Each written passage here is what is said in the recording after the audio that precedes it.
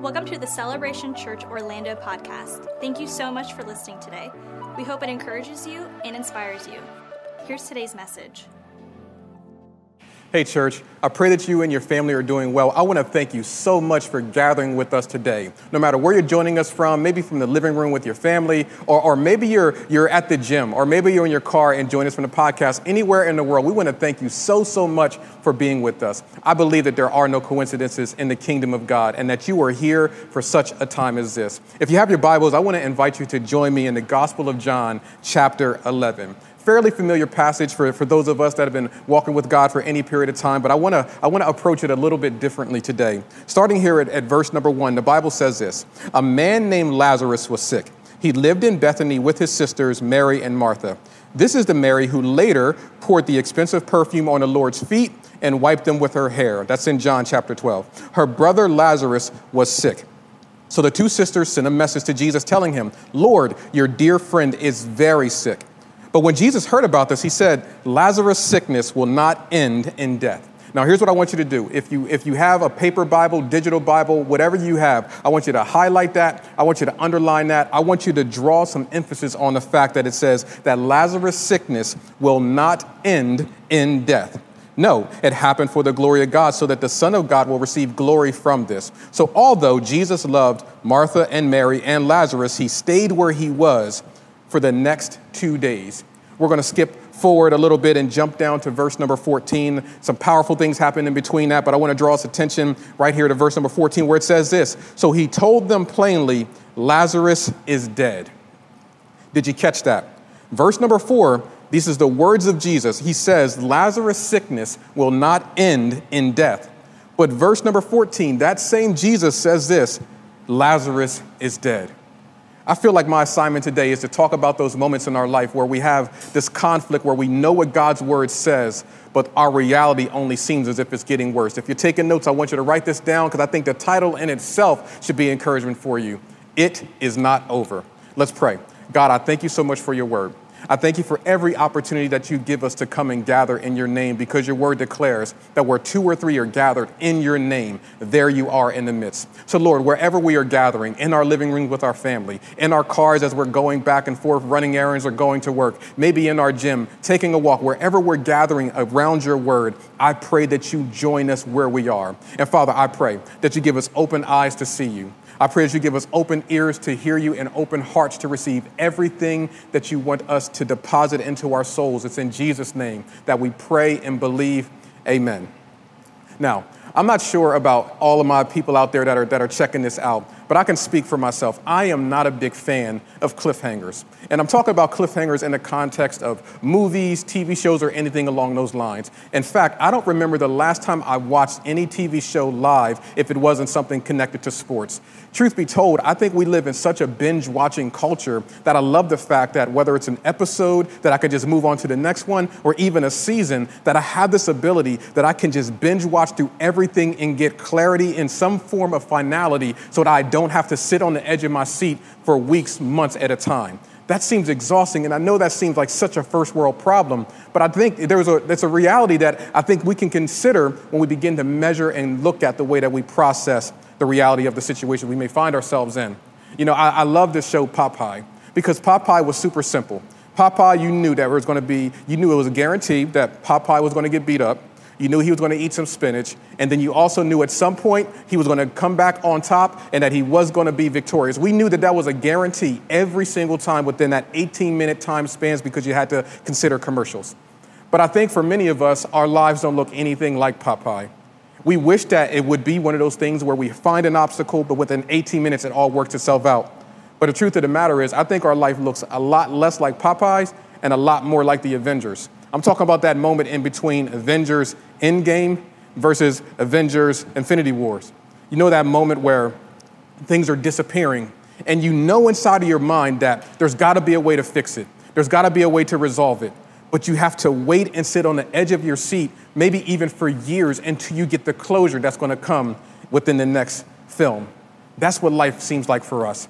And unfortunately, when we're in that in-between season, that season of this is not going to end in death, and that season of, but no, there's death, what do we do when we see that the word of God is conflicting with the reality of our situation?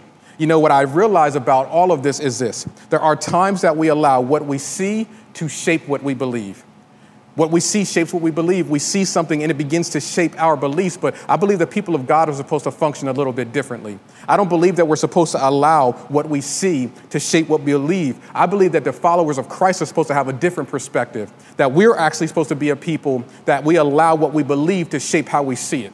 This is why I think Paul's writings are so powerful in 1 Corinthians chapter 15, verse 55. The Bible declares that death, where is your sting? Grave, where is your victory? That Paul had such a strong faith that even he looked at death a little bit differently. Paul tells the Thessalonian church that we don't grieve as those who have no hope, but we have a different perspective even when we look at the things of death. Here's what I want you guys to know, that when we have a strong faith that's rooted in Jesus, we can look at obstacles, but we look at them way differently than everybody else does. We can look at a setback and we look at it differently. This is why the Bible says we walk by faith and not by sight, because sometimes our sight can begin to shape our faith, but God has called us to be a people that looks at things a little bit differently. I believe that this passage that we're looking at, not only it unfolds so many things about the character and nature of Christ and his people, but I also believe there's some principles that we can extract from it that could be so encouraging for us when we're in these seasons where we're looking at the reality of God's word, but we're looking at the circumstance we find ourselves standing in, and there seems to be some grave inconsistencies. If you're taking notes, I want you to write down this first point, this first observation that I think could be something we can take away from this. First thing we have to do whenever we find ourselves in a scenario that doesn't seem to match up is we have to take it to God. Take it to God. Now, I know that seems so simple, but let me unpack a few things that's going on right here. Now, in this culture, it was very common for people to get sick. And so they had home remedies and things that they knew to do in order to try to nurse someone back to health. But I often wonder, what was the threshold? What was the breaking point when Mary and Martha realized that in their own strength, it wasn't getting better? What was that moment when, as they were looking at their brother, was it the day that the cough began to change? Was it the day when he didn't get up after the third or fourth day? I don't know what that threshold is, but there's a moment when they recognized that in their own strength, they didn't have what it takes to handle it. I think for some of us, we can find ourselves in that moment where we're trying to figure out the threshold between, okay, I know that I'm capable of putting my hands to this and hopefully moving the needle just a little bit. God has graced us all with an ability to do some things. And so sometimes I think what can happen is we begin to work in our own strength. We begin to work with our own ability, and we've missed that moment when we should be inviting God into the situation. See, I realize that miracles happen when we put it into the hands of Jesus. And what we see with Mary and Martha, there was this moment when they recognized that our brother is not getting better with our own strength. We need to get Jesus involved. This is an invitation for us to recognize that there's moments where we've got to analyze and discern that this is a moment that my skill set, my degree, my background is not going to fix this, but I need to get Jesus involved. Listen to me, church. It's not over, but we have to take it to God and invite him into the process. The Bible tells us in 1 Peter chapter 5 that we are to cast our cares on him because he cares for us. That casting is an idea of shifting the weight, the burdens, the things that we need God to move in. It's us moving and putting it into his hands. But here's what I know about our culture, because I fall victim of this myself. There are times that I can overthink and underpray.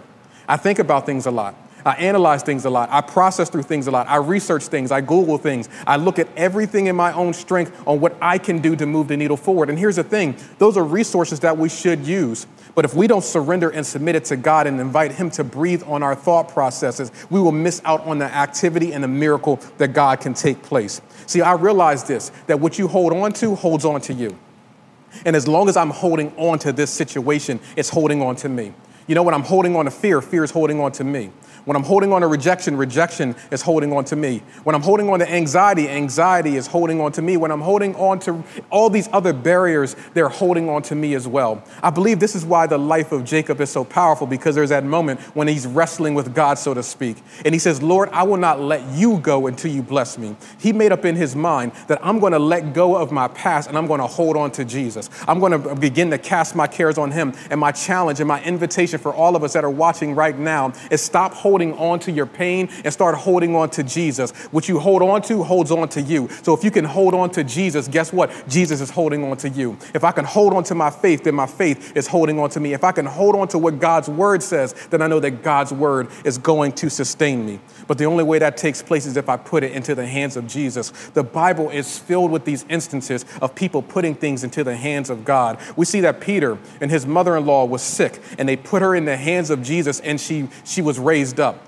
I believe that we see the story of the fish and loaves, that by themselves, these were these ingredients that would never be able to satisfy the appetites of the people. But when you put it into the hands of Jesus, miracles can happen.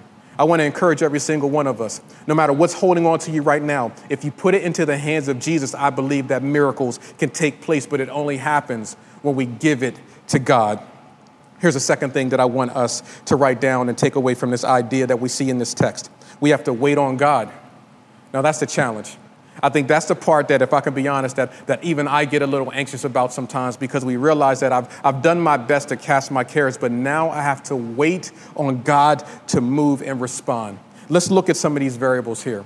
See, Mary and Martha, the text begins to help us to understand that they have a relationship with Jesus, that these aren't just people who were passing by on the sidelines. These aren't people that Jesus just happened to encounter while he was on his mission. This isn't the instance where Jairus sees Jesus and he interrupts his movement and asks him to heal his daughter. This isn't that. This isn't the centurion who happens to see that Jesus is in the vicinity and he approaches Jesus and says, like, hey, man, I have this servant. Do you mind coming and sending your word to deal with it? This isn't one of those instances. This is actually people, I can put it this way, that have a relationship with Jesus. These are people that are walking with Jesus. Imagine the tension in the moment that I think all of us probably feel when we see the activity of God in the lives of others, and we're thinking to ourselves, surely God's going to show up on my account. In this instance, I've seen God do many things for people that may not even be as faithful as I am. I've seen God move on behalf of folks that don't even recognize his authority, but surely this is why it's emphasizing the relationship that they had with Jesus, to help us to understand the dynamics at play, because I think we've all prayed prayers built on the foundation of our relationship with Jesus. But nonetheless, the scripture says that even though he loved them, he waited 2 more days. What do you do when you've casted your cares, but the things that you care about are still casting a shadow? What do you do when the Bible says that those who wait on the Lord shall renew their strength, but you've been waiting for so long that it seems as if your strength has not showed up? Those moments where you feel exhausted. Well, I believe that the Bible tells us is that we're to trust in God and not lean on our own understanding. In all ways, acknowledge him. That's challenging for us. That's challenging for me. When you're in a season that doesn't seem as if there seems to have any expiration date, but yet I find myself praying and doing the best that I can, but now I have to wait for Jesus to show up. I put my weight on Jesus. I've been waiting on Jesus, but I think there's a component that's so important, is that we have to continue to do our best to wait, to serve. If scripture says that God orders our steps, then we have to be in a position of servanthood in order to hear what he's instructing us to do. I've learned that the best meals aren't made in microwaves. I've found that it takes a process of preparation and patience in order for you really to get the results that you're looking for. Just yesterday, for instance, I decided to make my wife some sweet Thai chili wings for her birthday. That's kind of how we celebrate it. And what I realized is that this was a process for me. Now, she was able to enjoy the end result. But what I knew is that when I decided I was going to make these wings for her, that started actually 2 days ago, where I got the wings. I had to let them brine for over 24 hours, and then I had to season them and let them season overnight. In addition to that, I actually made the sweet Thai chili sauce from scratch. Y'all didn't know that y'all pastor could throw down, but I want to let y'all know my website's coming soon. But I had to make the Thai chili sauce from scratch. So I had all these ingredients. The kitchen was messy. Stuff was all over the place. But I knew that all these ingredients, in the time that it took in order for everything to fall itself into the proper place, it was going to create an outcome that was going to make it so desperately worth it. What I realized for many of us is we want to get to the microwave end result, but we can't do that until we allow the seasoning to really grab a hold. You see, what I discovered is this. There's many times that we want to have an Instapot approach to our faith. If I could just take what's here, quickly get the end result, and hoping that the ingredients are going to run deep. But I found that when you allow things to marinate, it allows you to recognize that even if you bump up against it, that even if some water hits it, the seasoning has gone so deep to its core that it's not easy to just wipe it away and rinse it away. What I believe that God is showing us in these seasons where we're being seasoned is that we have to wait on the Lord and allow the faith that we have in him to go so much deeper. It's not meant for us to have a surface level faith, but us to have something that goes a little bit deeper than what we could ever imagine or think.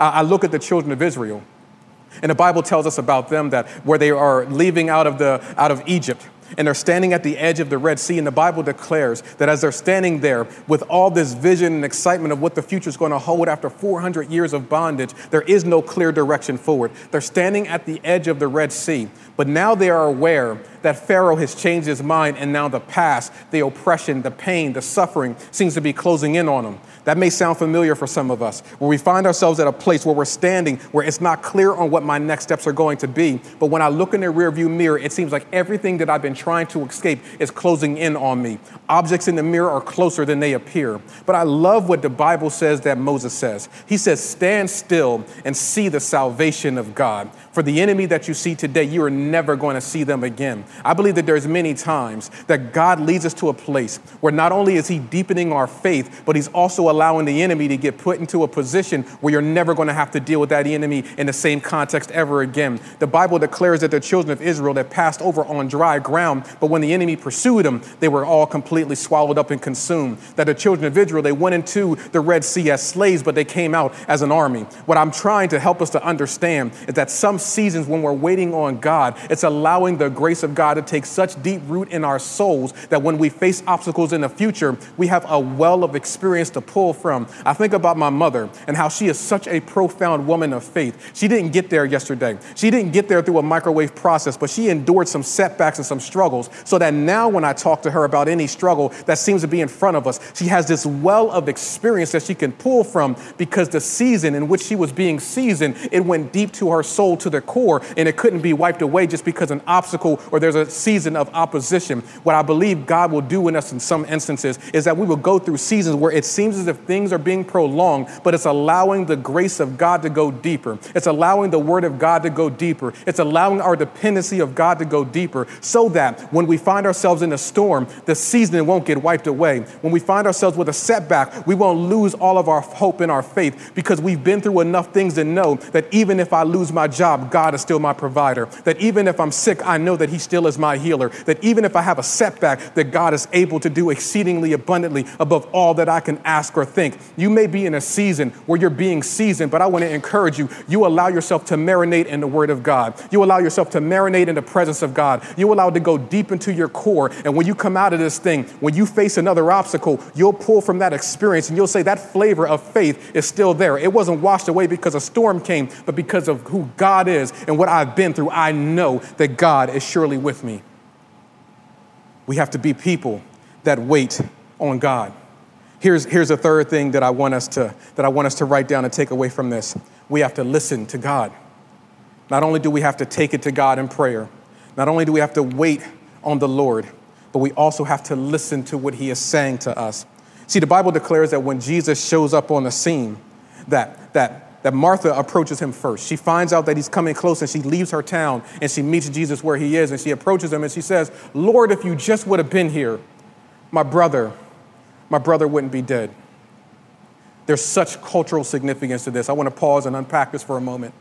You see, for Mary and Martha, they both understood the significance of their brother. Not only was he a beloved brother, a loved one, a family member, their brother, but he also was a representation of leadership, of covering. See, the text in no way ever mentions their father or their mother, which means that likely they had died. So now Lazarus in this patriarchal system was the one who was responsible for serving as a covering, serving as a provider, serving as the person who would be responsible of even negotiating the terms of when they get married and move on. In that culture, if a woman was left completely uncovered, she was very vulnerable to attacks and the desperation and things that they would have to do just to survive. So now think of that when they begin to consider for a moment their brother takes his last breath. They don't just see their brother dying, but they see their hopes dying. They don't just see their brother dying, but they see their dreams dying. They don't just see their brother dying, but they see any idea of them having a future dies right in front of them. So when they approach Jesus with this question, it's so much deeper than just, I miss my brother. It's more so, Lord, when my brother died, so did my dreams. If you just would have been here, I would still have hope. If you just would have been here, I would still have faith. If you just would have been here, I would still have a vision for the future. I think all of us at some point have ran scenarios in our mind where we've run the Lord, if you just would have been here scenario. Lord, if you just would have been here, then I would still have my family. Lord, if you just would have been here, then my bank account would look a little bit differently. Lord, if you just would have been here, then we wouldn't be dealing with this pandemic. Lord, if you just would have been here, we wouldn't be dealing with the division and the racial tension and all the conflict that we're dealing with. We find ourselves in these places where we do have this encounter with God. We're saying, Lord, if you just would have been here, things would be different. But I love how Jesus reorients her focus. He hears what she's saying, but he immediately begins to shift the focus from the pain point to who he is. Watch this. He says to her, I am the resurrection and the life. Remember, Martha's complaint was that they were dealing with death, but they were staring at the author of life. Isn't it interesting how Jesus can be right in front of us and we can't see him because we've magnified our suffering beyond what he can do?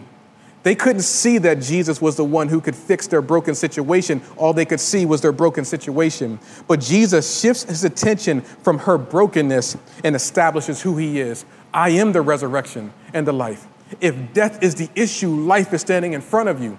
If finances is the issue, then your provider is standing in front of you. If sickness is the issue, your healer is standing right in front of you. You see, I believe that there's times where our situations, they can leave us so deflated. But Jesus provides all the air supply that we need. He has this ability of inhaling our pollution and exhaling solutions. This ability of hearing our pain and exhaling the very solution. But the thing is that we have to do is we have to stop looking at our dilemma and start looking at our deliverer. We got to stop focusing so much on what the problem is and start recognizing who the solution is. Jesus is able to heal. Jesus is able to redeem. Jesus is able to fix. And while it's important for us to recognize what those barriers are, it's also more important for us to recognize who Jesus is in that situation. Jesus tells her that I am the resurrection and the life. Do you believe this? And she said, absolutely, I do. Martha leaves, but then Mary comes and she poses the exact same question. Lord, if you just would have been here, I would still have dreams. I would still have hope. And then he poses this question to her. He says, where have you laid him? Now, I'm confident Jesus is familiar with this terrain. So I'm pretty sure he knows exactly where Lazarus is likely laid. But he says to her, where have you laid him? Where have you laid your dreams? Where have you laid your hopes? Where have you laid your vision for the future? I believe that there's these moments that Jesus shows up into our lives and he asks us this question, where have you laid it?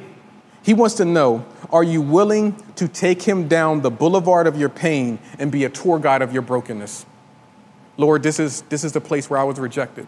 Lord, this is the place where I sustained such heartbreak that it's really hindering the way that I trust people. Lord, this is the place that I had this encounter that radically changed the way that I see the opposite sex. Lord, this is the moment where I've had this encounter and it changed the way that I even look at marriage. Lord, these are these moments that I've had that have caused me to shift my perspective on so many things. See, I learned that if we don't engage the pain, it will forever change the way that we walk around it. You guys know that I've told the story about how I broke my ankle several years ago.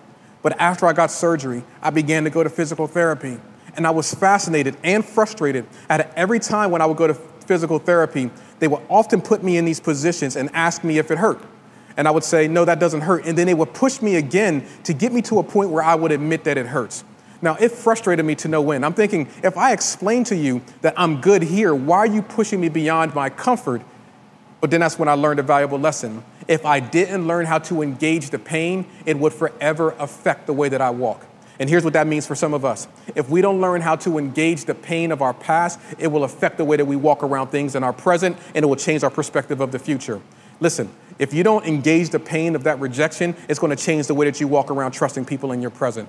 If you don't engage the pain of that moment where you've dealt with so much setbacks and struggles, if you don't engage it, if you don't really deal with the pain, it's going to change the way that you walk around it. And then something that should have gave birth to wisdom actually ends up just becoming baggage. Jesus wants to know, are you willing to walk me down the places that are uncomfortable so that I can show you exactly who I am? Scripture tells us that Jesus weeps. This man who is capable of resurrecting the dead, the Bible declares that Jesus, he weeps. I think the reason why he did that is because he wanted to make sure that we understood that he's not this distant Savior who can't relate to the circumstances that we've been through, that can't relate to what we're walking through. Hebrews chapter 4, verse 15 tells us, speaking of Jesus, says that, for we do not have a high priest who is unable to sympathize with our weakness, but one who in every respect has been tempted as we are, yet without sin. How encouraging is it for us to know that Jesus is not a distant high priest, an intercessor for us who can't relate to what we're walking through, who's sitting on a throne of judgment, so when we make a mistake, he can't relate to it. The Bible declares that he's walked through everything that we've walked through and yet was able to do it with perfect strength. So here's what that means. Because he walked through it, he knows how to lead us through it. Be encouraged, my friend, that Jesus knows what it feels like to be rejected. He knows what it feels like to be misunderstood. He knows what it feels like to be ignored. He knows what it feels like to have someone betray you. Jesus has walked through it all, which means that he can lead us through it all. When he gets there to the graveyard, he makes this statement, remove the stone. What a powerful thought, considering that at this point, Lazarus has been in the grave for 4 days. He began to decompose. There was an aroma that was there, but Jesus said, remove the stone. Now, we know that there is no limit to what Jesus is able to do, but I believe there's a symbol of what he's trying to help us to understand, because he knew that he was about to speak a life-giving word, and he didn't want it to get muffled out because there were stones in the way. Think about this for a moment. Jesus is about to speak a life-giving word, but before he spoke the word, he wanted to make sure that the stones were removed so it could come through with crystal clarity. You know, Jesus gives that illustration of the parable of the sower, of how some goes on good ground and some goes on stony places. You ever been in any environments where you've heard someone speak a word, two separate people with similar situations walk away with completely different perspectives? One can receive it and walk away feeling encouraged and filled with hope. Another one walks away filled with bitterness and discontent and frustrations. You know the difference? Is that there's probably been a stone that's been developed as a result of the past situation, and they couldn't receive the truth as it was being delivered. Jesus said, remove the stone because I'm about to speak words of life and I don't want you to miss out on it. But here's the thing that I think is so crucial. Here's the thing that I think is so powerful. Lazarus was the one that was on the inside of the tomb. Lazarus was the one who was about to receive this word, but Lazarus was not the one that was responsible for removing the stone. The community was. Come on, I want you to catch that. Lazarus wasn't responsible for removing his own stones. The community was. That means that the people that were around Lazarus were the ones who had the responsibility of removing the stones and the barriers. I want you to catch on to this, church. You need to be surrounded by a community of people that are in your life that are willing to help you to remove the stones so that the word of God can be delivered. It can produce a fruit that's going to allow you to be fruitful and go in the direction and the things that God has called you to do. This is why churches like ours, we emphasize the importance of community. Yes, we want to have community and friendships and have people that we have common ground with, but it's also to have people that can come alongside us and they can come and make sure that we don't allow stones to develop over past experiences that can hinder us from hearing the word of God. If you do not have a Christ-filled community around you, begin to get connected. Get connected to us as a church. Get connected to people around you. Get connected to your community. Get connected to your deacons. Whatever you have to do to get connected to people who will come alongside you and remove the stones, because in your own strength, you can't do it alone. Lazarus is inside of the tomb, but the community is the one that removed the stone so that he could hear the words of life that Jesus wanted to deliver into his soul. Who are the people that's in your life that help you to remove the stones and the barriers that can keep you from walking and acting in the way that God has called you to act? You see, what happens with community is they can keep our complaints from turning into concrete.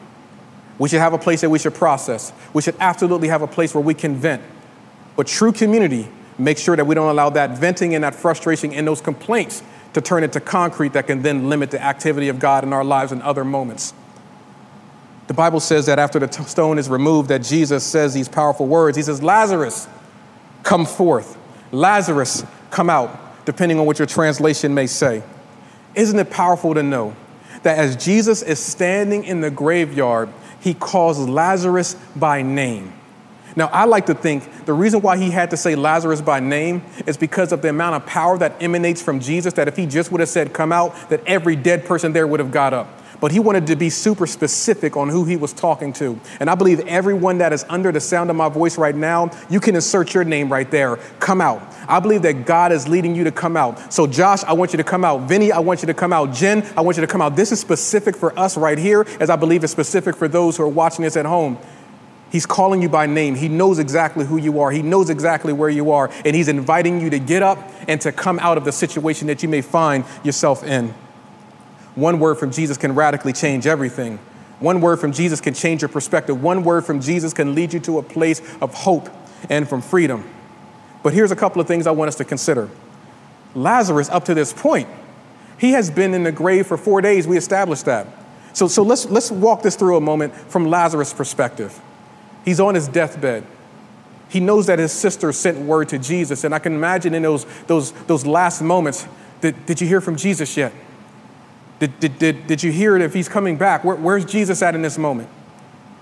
He had to deal with the idea that they sent a prayer to someone that he knows loves him and who he loves. And he had to die wondering why Jesus didn't show up to do for him what he's been able to do for so many other people. He takes his last breath, and what the Bible declares is that prior to Jesus dying and being resurrected, that those who died, that they were kind of in this holding place, this paradise place. So now Lazarus is in this holding place. It was often referred to as Abraham's bosom. He's there. And here's how I like to think of it. I like to think that as he's there, he's getting acclimated. Day one, he's there, and he's probably seeing some familiar faces. Oh, man, that's Moses. And, oh, look, there's Noah. Day two, he's probably connected to community and learning how to hang out with people and getting acclimated to what this whole Abraham's bosom spot is supposed to all be about, right? I believe that when he gets to day three, that maybe at this point he's had a chance to connect with Abraham and so many other heroes and prophets of the faith. But then day four arrives. He's probably a little bit comfortable there.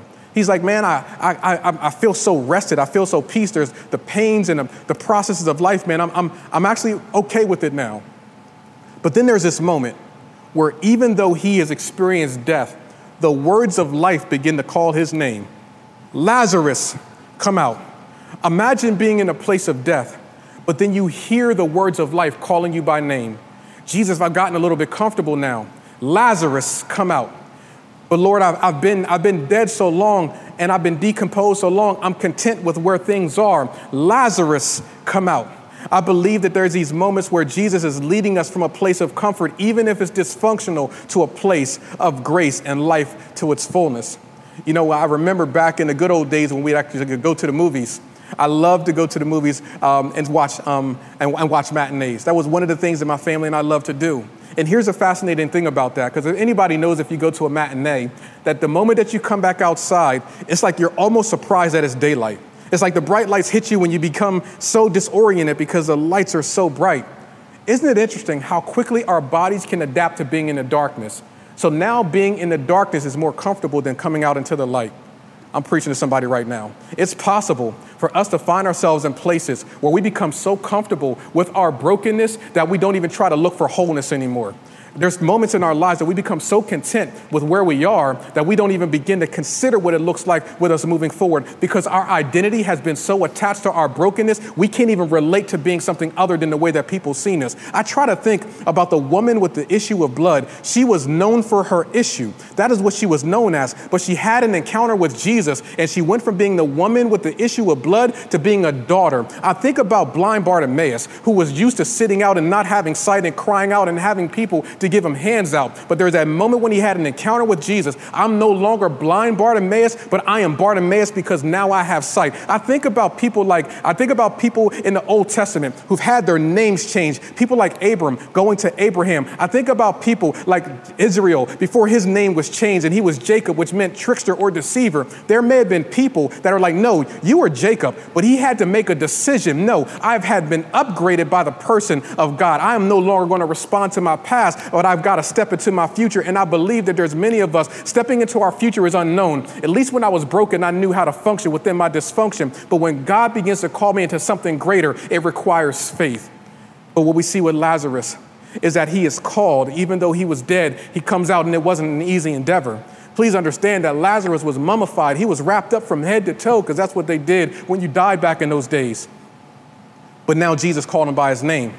This man who was once bound had to get up and respond to Jesus. Did you hear what I said? That this man who was in bondage had to respond to Jesus. There was nobody in the tomb with him except other dead people, but he had to respond to the fact that Jesus had called him by name. Let's go ahead and personify this for a moment. There may have been other dead bodies, and they may have said, who do you think you are that you think you can get out of here? I don't know, but I just have to respond to Jesus. Where do you think you're going? Why are you stepping on people's toes trying to get out of here? I don't know where I'm going. I'm bumping up against things, but I've got to respond to Jesus. I'm ducked down a little bit lower because the tomb would have been a little bit lower than his height, which means that he would have been in a position like this. It's not comfortable to walk into places of freedom. It's not comfortable to come out of bondage, but it still means that I've got to respond to Jesus. I'm tied up right now, but I'm going to respond to Jesus. I don't know where I'm going, but I'm going to respond to Jesus. It's not clear, but I'm going to respond to Jesus. And what the Bible says is that Lazarus, even being tied up, even with him not knowing where he was going, but just responding to the voice of Jesus, he emerges from the place of darkness, death, and bondage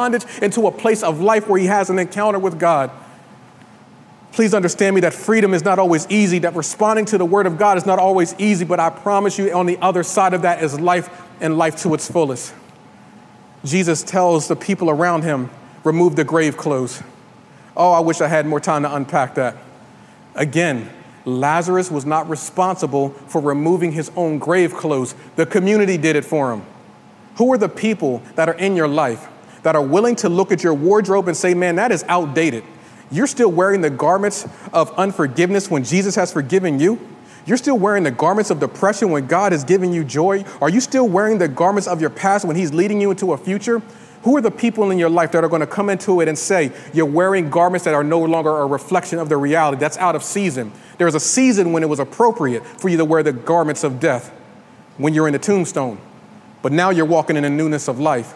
And there's an expectation that you're going to change the way that you used to walk, change the way that you used to talk, change the way that you used to do things, and begin to walk in the newness of life that God has provided for you for the future. This is a challenge for us, friend, to surround ourselves with people that are willing to tell us the truth and to help us to find the new wardrobe that we have in Christ. You may be in one of these seasons right now, but I want to encourage you right now, it is not over. Your situation is not over. You may have breathed your last breath, but it's not over. The setback may be strong, but it's not over.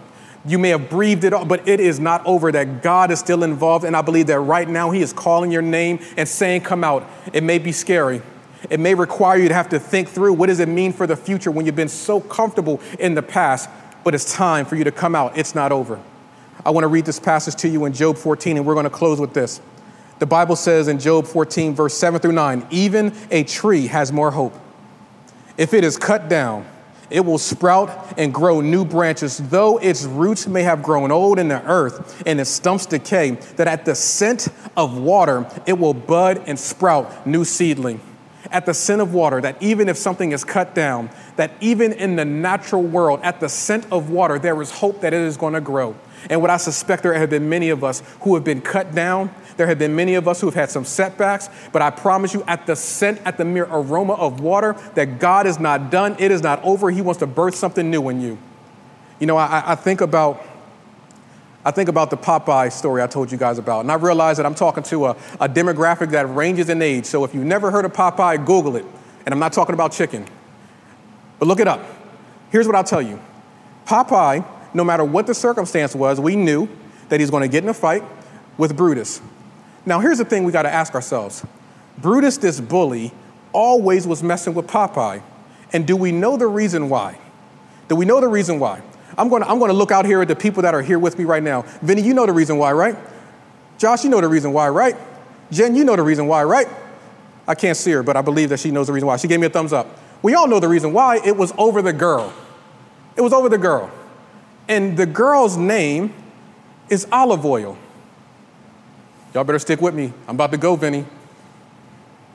Popeye was being bullied because of the olive oil in his life. Olive oil in Scripture It represents anointing. It represents favor. It represents power. So Popeye was being bullied because of the olive oil in his life. And what I truly believe is that many of us may find ourselves in scenarios where we're being bullied because of the anointing that's on our lives. It's fascinating to me how the adversary can see the anointing on your life, but also loses the fact that the Bible declares it's the anointing that destroys the yoke. That means that the anointing that's on the inside of you can't come on the outside of you until there's a little bit of pressing that takes forth. Do you know that with the life of Moses, he should have been murdered as an infant, all the opposition that he faced, but it actually activated the very thing that he was called to do. When I look at the person of Jesus, who was tried to be murdered as an infant as well, but all the opposition, even the death on a cross, that activated what his purpose ultimately was. Instead of us believing that the adversary is all-seeing and all-knowing, I believe that we have an ignorant foe who doesn't even recognize the more pressure that he puts on you, the more anointing it activates, and it actually puts him in his proper place. I've seen so many ministries birth as a result of opposition. I've seen so many people move forward as a result of the opposition that they face. And what I believe for us as a church, as a community, as an individual, as a family, that we may face some opposition. I know that we may feel like the enemy is closing in, but there's an anointing on the inside of you that will activate, that will absolutely destroy the enemy, and your pain becomes your platform to declare the goodness and power of God. Don't you be afraid, not one moment. Don't you believe not for one moment that just because you're looking at death, that there is no life available for you. It is not over. But we have a part to play in this. You know that this entire miracle takes place in a town called Bethany. And verse number 30 tells us that when Jesus was closing in on Bethany, that he stayed outside of the village. Why would Scripture give us that detail? So what the Bible tells us is that Martha comes outside of Bethany, meets Jesus, and then goes back into Bethany. Mary does the same thing. She comes outside of Bethany to meet Jesus, and then he goes inside of Bethany. That seems like an insignificant detail, but let us close out with this. You know, Bethany, it means house of misery and depression. That means that they were asking Jesus to come into their situation, but they first had to be willing to step out of it. Are you willing to step out of your misery in order to invite Jesus to come in and bring healing? I believe every single one of us has a step that we need to take that creates space for Jesus to step in. And I believe that sometimes that's salvation. I believe sometimes that's a prayer. Sometimes that's forgiveness. It takes on many forms. And I believe that even right now, the Holy Spirit is stirring all of us and recognizing and revealing to us what is the step that we need to take to get out of our misery so that Jesus can step in and bring wholeness to us. I know that all of us have a next step. And my prayer is that with boldness, that we can step into it. Church, I love you. God bless you. And I believe that the Holy Spirit is working right now. In Jesus' name, amen. Wow, what an amazing and powerful message by Pastor Keith. I mean, how true is that? That sometimes we have to step out of some things in order to step into a relationship with Jesus. Now, that may be something for one of you out there right now where you're saying, I need to step into that relationship with Jesus. Well, don't let this moment pass you by. Don't let another moment continue without stepping into that relationship with Jesus. And so I'm going to just pray a very simple prayer, however, a very powerful prayer. And trust me when I tell you, this decision that you're making right now is the best decision you will ever make for the rest of your life. So let's pray. God, we love you and we praise you, God. Thank you so much for saving my soul. I believe you. In fact, your word says that if we profess with our mouth and we believe in our hearts that we are saved, then we are saved. And so in this moment, I turn away from my past and I look full on to my future. And for that, I thank you. And I thank you for dying on the cross for me. Amen. Hey, we love you so much. And if you made that decision, text the word DECIDE to 25101. Again, that is DECIDE to 25101. Hey, church, we love you so much and we cannot wait to join you again. Guess what? We have new service times happening. So 10 a.m. next week and 8 p.m. next week, we will be joining you in service. It is going to be powerful. We are so excited and we cannot wait to join in. But before we do that, we have communion happening. That's right, communion. This is where we all gather around together and we really join in and sit at the Lord's table. So make sure you get those elements together and we'll take communion as a family. As you look around this table, I'm pretty sure it won't be beyond you to recognize that there's many different people that are sitting here. And what I imagine is those moments where Jesus was sitting with his disciples, recognizing that he had people who had different belief systems, different backgrounds, different journeys. And yet somehow, when he was at the center of the table, they were all able to be there together. You know, the first century church and in the early church, they had these powerful moments where they would gather together every time and they would take communion together. And I want us to get a visual of this. There would be a Roman centurion there sitting with a Greek scholar. That Greek scholar sitting right directly next to a Jewish person sitting next to a person who had just been delivered from varying demonic spirits. But they were all sitting at the table together. This could have never happened if it wasn't for the precious sacrifice of Jesus. The thing that I want us to understand that even though we may be in a season or in a culture, in a world where there's a little bit of division and we're trying to figure it all out, not only does the broken body of Christ and his shed blood reconcile us to him, but it also reconciles us with one another. It's the ministry of reconciliation. So you at your homes, you may have a whole lot of things going on. You may have little ones around you. But what I want us to do is I want us all together as a family, as a demonstration of showing not only are we reconciled to Christ, but we're also reconciled to one another. If you have your communion elements, I want to invite you to go ahead and grab a hold of those. Me and our family members here, we're going to partake of communion all together. So as you're getting your elements, I'm going to go ahead and get the bread and break it, and we're going to distribute it here, and then we're all going to take it all together, believing that this is going to be a powerful demonstration that's going to be incredibly transformative. So I'm going to take this bread here, and we know that Jesus, his body was broken on behalf of his people. So this is a symbolic gesture of the broken body of Christ that makes us all whole. So what I want to do now is I'm going to pass it down to our family members here and ask you to just go ahead and break off a piece for yourself.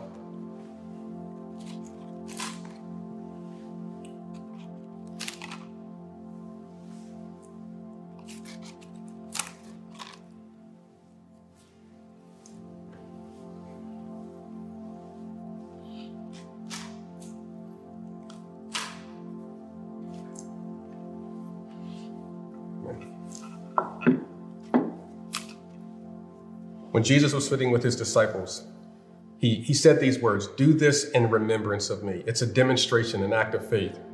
He said that this is my body that was broken for you. I want us all to grab a hold of our bread or whatever it is that we could grab a hold of, recognizing that the body of Christ was broken so that we can be made whole. His broken body, as the Bible declares, that by his stripes we are healed. That means that we can heal not only the sickness that's going on inside of our own bodies, but it also means that it can cure the sickness of racism and division and all the other things that are perpetuated in this society.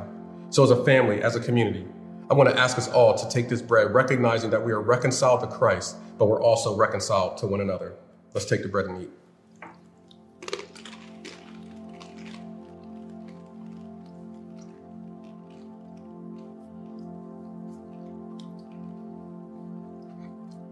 In addition to that, Jesus also picked up a glass. So I'm going to ask our family here to go ahead and grab a hold of your glasses. He says to his disciples that this is my blood that is shed for you. It's the shedding of blood that allows for the remission of sins. That means that regardless of whatever the pain points may be, regardless of whatever brokenness that we may have walked through, it's the shed blood of Jesus that gives us access to the throne of grace. With his disciples, he said, I want you to take this and remember that my shed blood gives you access to my presence. You're reconciled to me, but you're also reconciled to one another. So as a family, I'm going to ask it all. Let us take this drink together.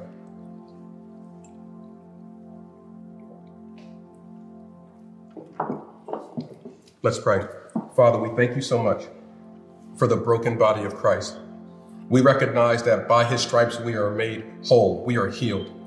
So in this moment, God, as a family, as a community, we are demonstrating, Father, that we are in unison and connected to you. Father, your prayer to us was simply this through the person of Christ. You said, allow them to be one as you and I are one. So Father, I pray for oneness in your body. God, I pray that we can recognize that through the broken body of Christ, that you can heal our land of division, divisiveness, God, heal our land.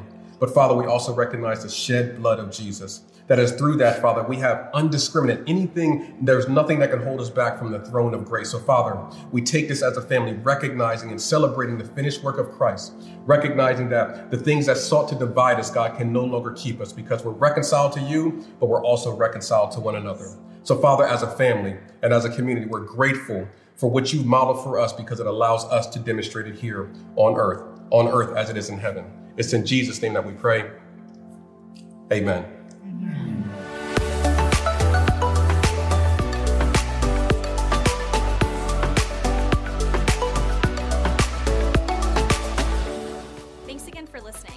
hope you enjoyed today's message.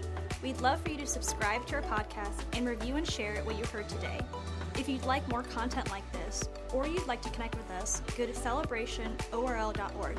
We hope you join us next time.